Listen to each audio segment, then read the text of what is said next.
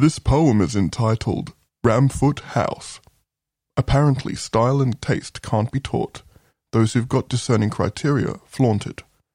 Chandelier and cocktail swagger, Chesterfield sofas, silk shawls and cravats.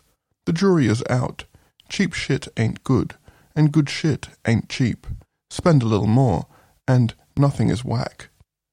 Here at Ramfoot House, our guests are serviced every pleasure, comfort in the confines of the maximum in luxury measures.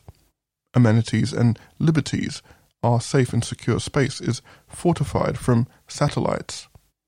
Anticipatory common sense puts you at ease of ever having to ask for a thing. Needs met, indeed.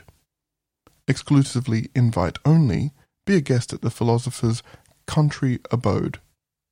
But all this extravagance isn't for naught. Be forbidden deeds transgressed, a lesson you'll be taught. Ramfoot House, what gives its name? If you're to blame for an act of shame, Ramfoot up your arse, feel the pain.